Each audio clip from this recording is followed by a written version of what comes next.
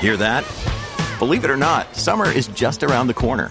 Luckily, Armor All, America's most trusted auto appearance brand, has what your car needs to get that perfect summer shine. Plus, now through May 31st, we'll give you $5 for every $20 you spend on Armor All products. That means car wash pods, protectant, tire shine, you name it. Find out how to get your $5 rebate at armorall.com. Armor All, less work, more clean. Terms apply. And joining us now to talk about all of this is great investigative journalist. He's also the founder of Just the News, John Solomon. John, what's your reaction when you hear the president? It's like he wants us to not believe our own eyes and ears when everything he did. Remember, day one, he killed Keystone Pipeline and said, "I'm doing it for green energy." Give me a break. Yeah, listen, let's just take the facts, right? And so the Keystone Pipeline moved 830,000 barrels of oil a day from friendly Canada into the United States. That's 5% of the daily consumption of oil. He took 5% out of our economy at a moment when it was coming back out of COVID, right? And he says that had no impact on prices. Of course it did. If you take 5% of the oil out of the economy, it's going to come from somewhere, and usually it goes with price increases, and then you have to turn to foreign oil. And that's what happened last year. As soon as TransCanada went down, Russian oil imports and other imports went up. Now he says, well, that's an environmentally friendly thing to do. No, it's not.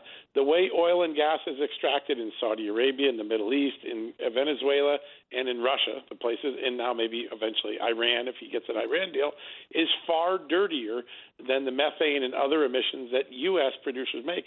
Nothing about what he said today is rooted in actual facts. And, he also said something really powerful today. I don't think people picked up on this. Basically, Joe Biden says, listen, you're going to have to wait for lower gas prices to the day you can afford one of those electric cars, and you can have a system that can charge. Right now, you can't charge your cars in most parts of America. And what do those electric cars cost? $60,000. So you're telling people choose between $3, $4, $5, $6 gas or a $60,000 green vehicle. That's what I'm going to free you for. I don't think most Americans are ready for that future. I agree. Yeah, it seems so out of touch. And in fact, I want to play this because you may have heard this. This is 17. This is Kamala Harris, because she's talking to all of us like a 2-year-old. And at a time right now, John, where you hit it on the head, where people are worried about their budgets, the last thing they can do is spend $60,000 on an electric car. They barely can get the gas tank filled up to go down the street. They're going to go buy a new car right now. I mean, it's crazy. But she's talking to us like 1 + 2 = 3. Take a listen, John. This year, our Department of Transportation will make available nearly $1.5 billion, yes, Administrator Regan, with a B, in grants to help cities and towns electrify their fleet of public buses, build infrastructure to support their fleet, and train workers to run it. Yeah, isn't it like a fun thing? They're still pushing for these things. And let me play. This is 16, because I want you to get to react to this one, John. You'll get a kick. This is the same speech that she gave on Monday, and the height of all of this, where people are worried about escalating prices and everything else. Here's a little more. Imagine a future. The freight trucks that deliver bread and milk to our grocery store shelves, and the buses that take children to school and parents to work. Imagine all the heavy-duty vehicles that keep our supply lines strong and allow our economy to grow. Imagine that they produced zero emissions. I'm imagining right now that Russia pulls out of Ukraine. That's what I'm hoping. I'm not thinking of imaginary Willy Wonka world, No, and if you're mom and dad and you're choosing between whether it's $70 in the gas tank or $70 in the refrigerator or $70 towards the kids' tuition, none of this means hooey to you, right? They're talking about a utopian future that is 5 or 10 years off. And how do we know that? Barack Obama and Joe Biden put tens of billions of dollars into solar energy starting in 2008 and 2009. And do you know how much electricity it produces for the country now? 3%. 97% of our country doesn't come to solar after all that investment.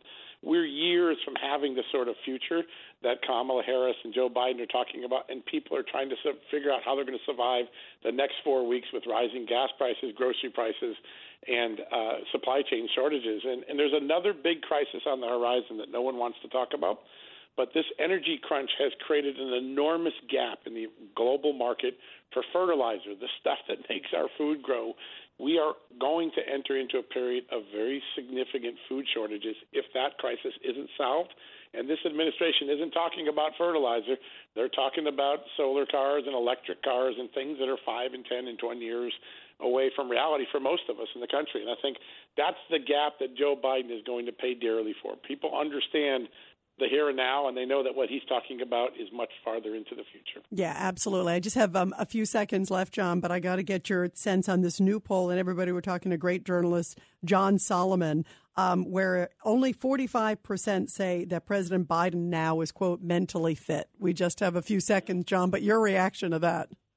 Listen, I think all these flubs when he's on the public stage just have added up. People just don't feel like he's dialed in. He's not talking to them. He's not talking coherently. And they see flares like Afghanistan or Putin invading Ukraine and say, I hold him responsible. He must be not capable because no competent president would allow all these things to happen. It's a thing that's going to dog him for the rest of his presidency. Yeah, and certainly I think will dog also the Democrats come November with midterms right around the corner. John Solomon, always great to get your perspective, my friend. Great to have you here on the show. Thanks, Rita. This is Greg Kelly for Priority Gold. What does it mean to be America's precious metals dealer? It means that you're in touch with the hearts and minds of those who love this country, value our freedom, and want to protect the future. Priority Gold is that precious metals dealer. They've helped thousands of Americans back their retirement with solid gold and silver. Call Priority Gold at 888-506-6439. Receive free shipping, free storage, a free investment guide, and one of the best purchase experiences in the industry. Call now or go to PriorityGold.com.